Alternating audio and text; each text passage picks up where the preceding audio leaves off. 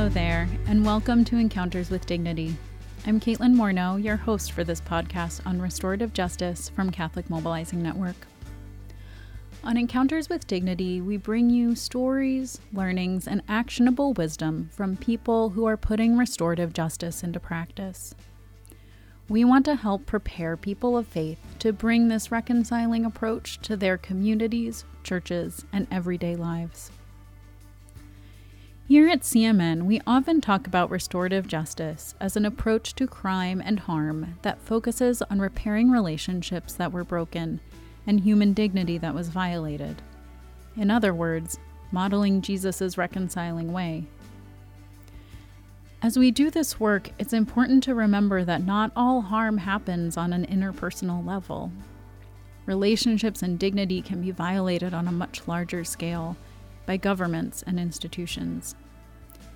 In this episode, we'll focus on harms like this, specifically the intergenerational impacts of Native American boarding schools, which were administered by the U.S. federal government with cooperation of Catholic institutions.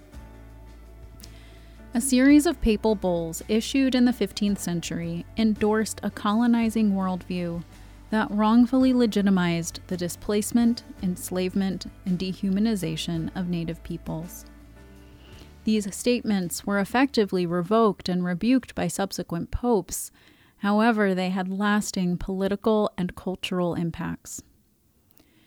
In a few moments, you'll hear from two Indigenous Catholic leaders as they explore the complex relationship between the Catholic Church and Native peoples here in the U.S., and how restorative approaches can help the Church walk in solidarity with Native people toward healing and right relationship.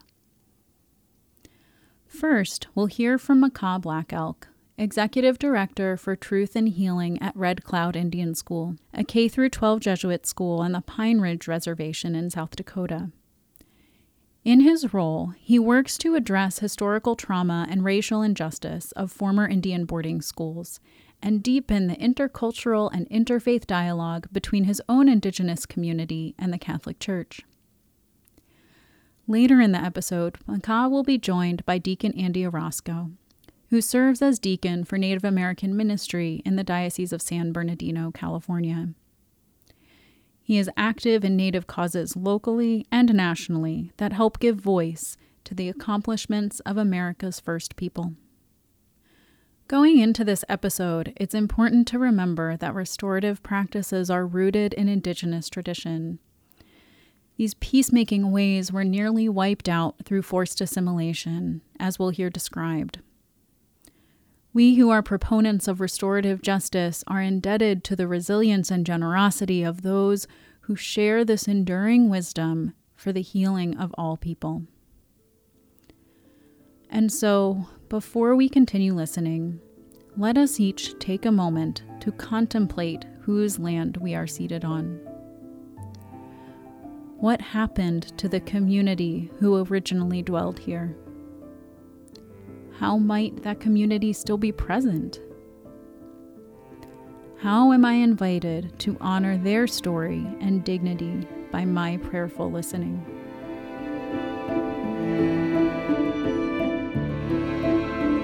Indian boarding schools were part of a broader, grand-scale initiative by the United States government to target the children of Indigenous peoples in this country.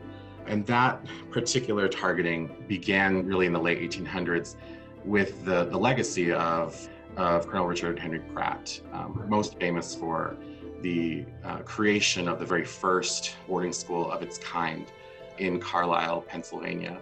And at that school, which brought together Indigenous children from across this nation, he enacted a model which he coined as "Kill the Indian, Save the Man," arguing that these people who are notably savage and barbaric in their ways can be civilized, and that was the goal rather than complete extermination. If you were to Google search Indian boarding schools, you'll find pictures, before and after pictures, most of them coming from Carlisle, that show Native American children in a before state where they are still in sort of their cultural clothing, not assimilated yet into Western society. And then after pictures where they are now fully dressed in Western clothing, their hair cut and their language having been totally ripped from them, and their culture now entirely different from what they were familiar with and grew up with.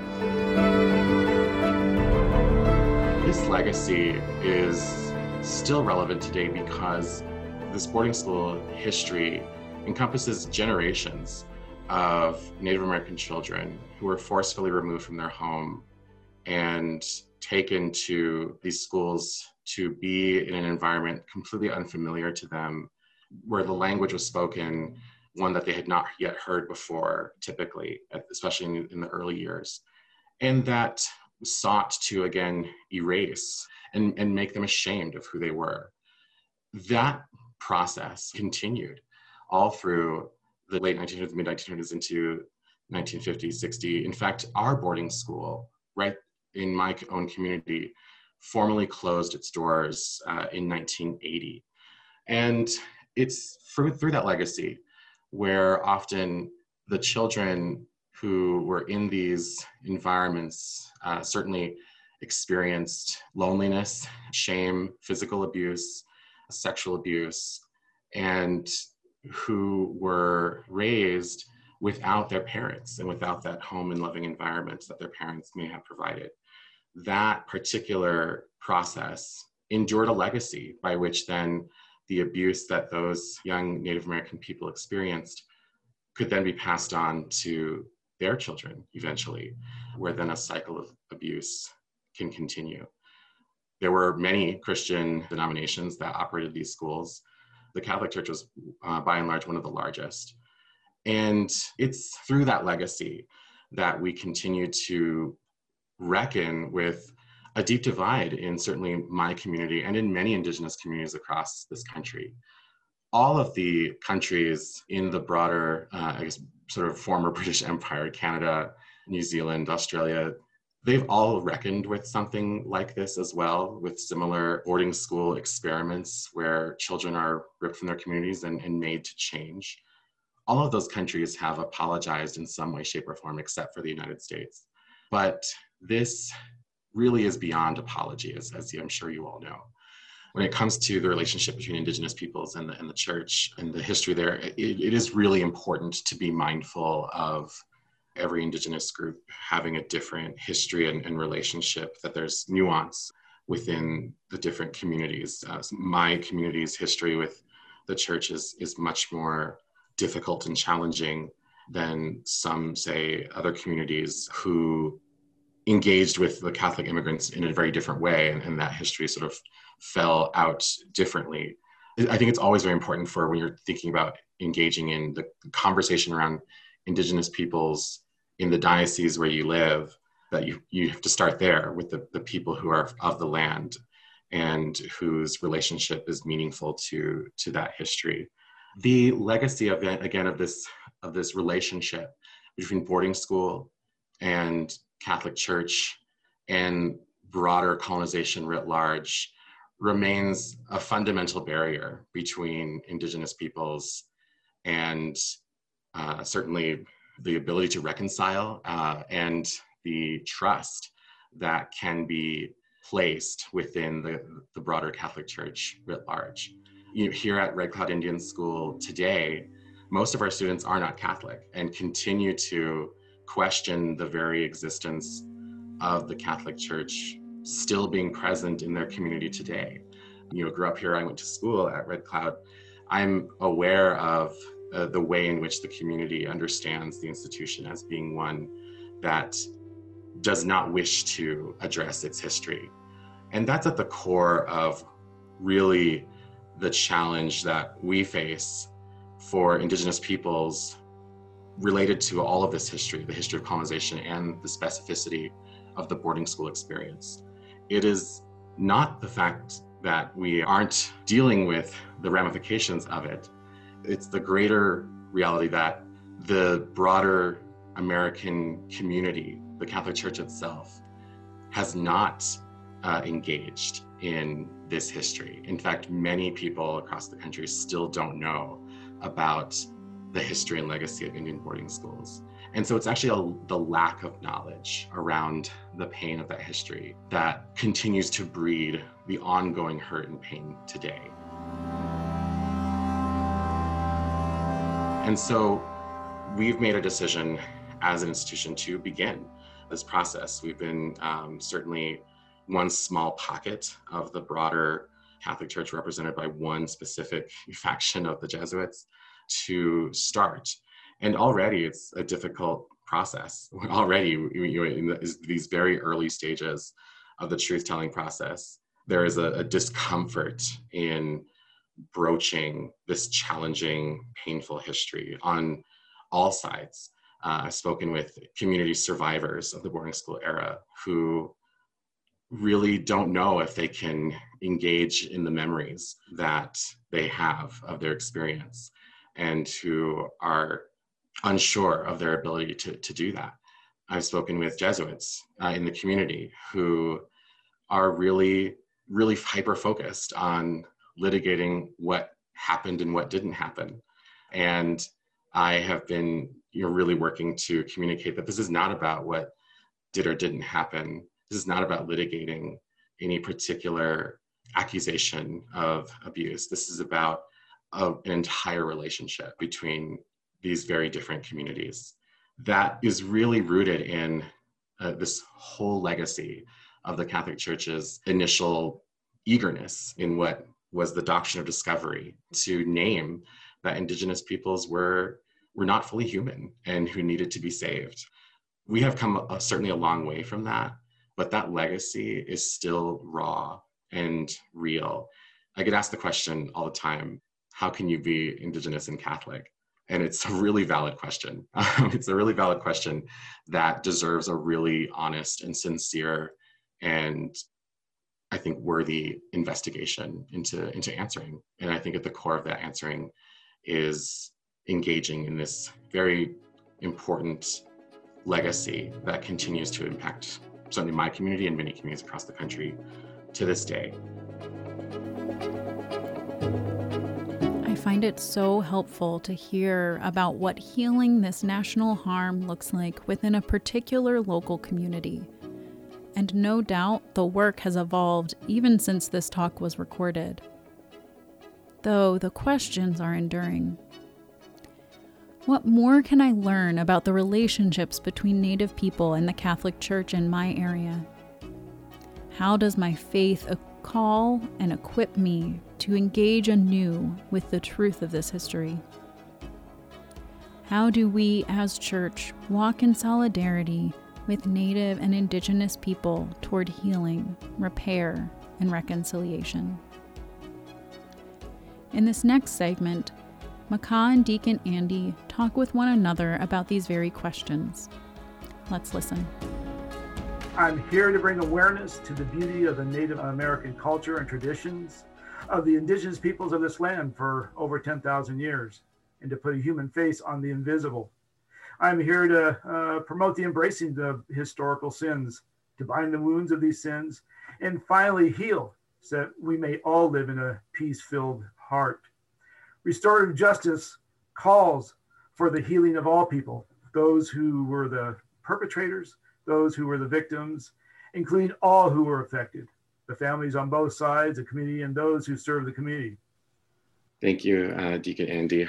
In my role and in my work, I started off as an educator with our students working with our young people in our high school, but really my work has always kind of been focused on how we understand ourselves as Indigenous peoples and what that means for our future and our relationships, I think, by and large.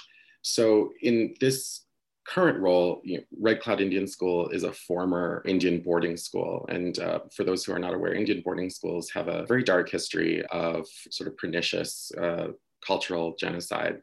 And so that is true of our history as well. And it's something that our community still broadly feels and understands and experiences in different ways, especially the aftermath and the long-lasting effects of historical trauma. So my work is really about addressing that and facing that in our community for the first time in a way that's intentional, because in order to really recover, we have to face the pain and the hurt that has been impacted. Since the fall of man, the beginning of creation, there have been tragic stories of peoples imposing their will on others. And it hasn't stopped. It continues to this day. For the Native American people, specifically for my region, we have the mission system, where we had the Spanish come and impose their way of life without looking into who we are as a people, since we had been in this land for over 10,000 years, and imposing their laws, their ways, and basically taking away our livelihood as Native people, taking away our culture, taking away our language. Though it may have been, in their eyes, a good thing for us as a Native people, specifically for our area, there was a lot of loss of culture, a lot of loss of tradition, a lot of loss of language. Those things that are important. There's a lot of deep hurts. In 2019, there was the 250th commemoration of the founding of Mission San Diego de Acala, the first mission in California. And with that, it was both a difficult time and also a good time, because it allowed us to be able to finally have a voice at the table. And I think that is what we're all seeking is to have a voice at the table. So that way we can start healing, we can start being one with each other, and in a good way. I would just echo, I think a lot of the historical pieces that Deacon Andy described are also true of my community as well, in terms of just the specifics of historical harm and the damage to cultural practice, languages, et cetera. But I think it's also important to understand the long-term impact of that particular set of actions and sort of the broad consequences that still linger today. I think for a lot of Indigenous peoples, there is still a strong need for discernment about who we are as Indigenous peoples. So much of the dialogue around Indigenous peoples today has this very challenging question about our status and our sense of belonging. Are we these separate nations, or are we, sort of integrated into the society? And to what extent are either of those things true? And I tend to refer to this sort of outcome that's come about as this sort of false binary, that Indigenous peoples are faced with this choice. That's a false choice, but nonetheless, it's a choice that's sort of presented often, where we have to choose either empowering our traditions, our language, our culture, and sort of trying to be true to those or return to those, or in lieu of that we're choosing, some westernization, and that these two things are fundamentally incompatible. So we have these really difficult conversations that need to happen around our unique place in American society, and questions about what we want for our future as communities through healing from those historic wounds. And that's a conversation that I think doesn't exclude our non-Indigenous communities either, because they have a role to play, I think, in asking that same question to themselves of what does it mean for our Indigenous communities to belong to this nation, or to have the sort of self-determination that has been recognized, and to what extent are those things incompatible or not? And I think the answer is that they're not, but we're not in a place to fully understand that yet, and communities really have to have these difficult conversations through this work. What is also important to understand is that God, our Creator, God the Father, is present in only that brings us closer to Him spiritually, and through a deeper relationship through Him. Because of our deeper relationship with each other. In the Lord's Prayer, Jesus prays, "Your kingdom will come when your will is done on earth as it is in heaven." And in heaven, there is only peace, never chaos. Restorative justice, practiced in a way that embraces true healing and forgiveness by all, allows us to heal in a loving way, a way that wills the heavenly good of another before self.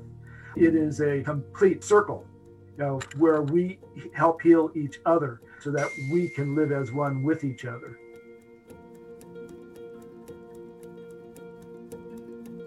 This is a painful history to hear. As a non-Native person, I acknowledge how it is even more painful to relive and recount for those who have survived it.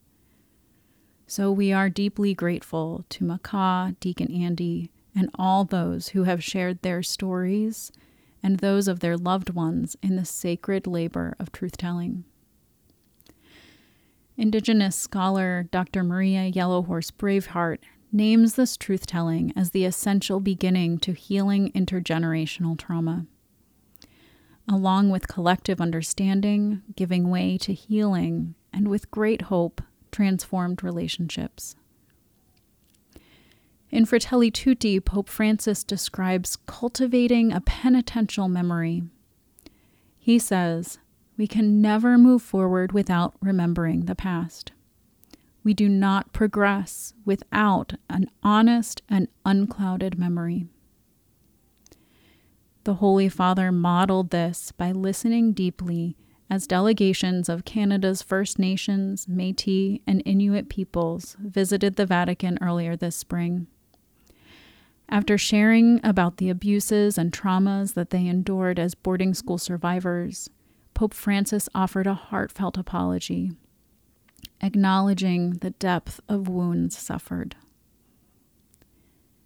This long-awaited utterance held deep significance for many. Of course, apology is not the end of this or any journey. Rather, it marks a first step in walking toward a new future where we may be in right relationship with one another, bringing our Creator God's vision of justice to life. If you enjoyed this episode of Encounters with Dignity, make sure to subscribe to our show from your favorite podcast platform or by visiting catholicsmobilizing.org/encounterswithdignity. For podcast updates and other news from Catholic Mobilizing Network, follow us on social media or sign up for our emails at catholicsmobilizing.org/join. Feeling ready to engage more deeply with restorative practices? Then check out Paths of Renewed Encounter, CMN's Restorative Justice Engagement Guide for Catholic Communities. Get it at catholicsmobilizing.org/paths. Coming next month on Encounters with Dignity, Father Greg Boyle, founder of Homeboy Industries and author of best-selling Tattoos on the Heart, joins us to share stories of accompaniment through his work with gang-involved individuals in Los Angeles, California. As we close, I invite us to pray with this quote from Servant of God, Nicholas Black Elk. "The first peace, which is most important, is that which comes within the souls of people when they realize their relationship, their oneness with the universe and all its powers, and when they realize that at the center of the universe dwells the Great Spirit, and that this center is really everywhere. It is within each of us." Amen.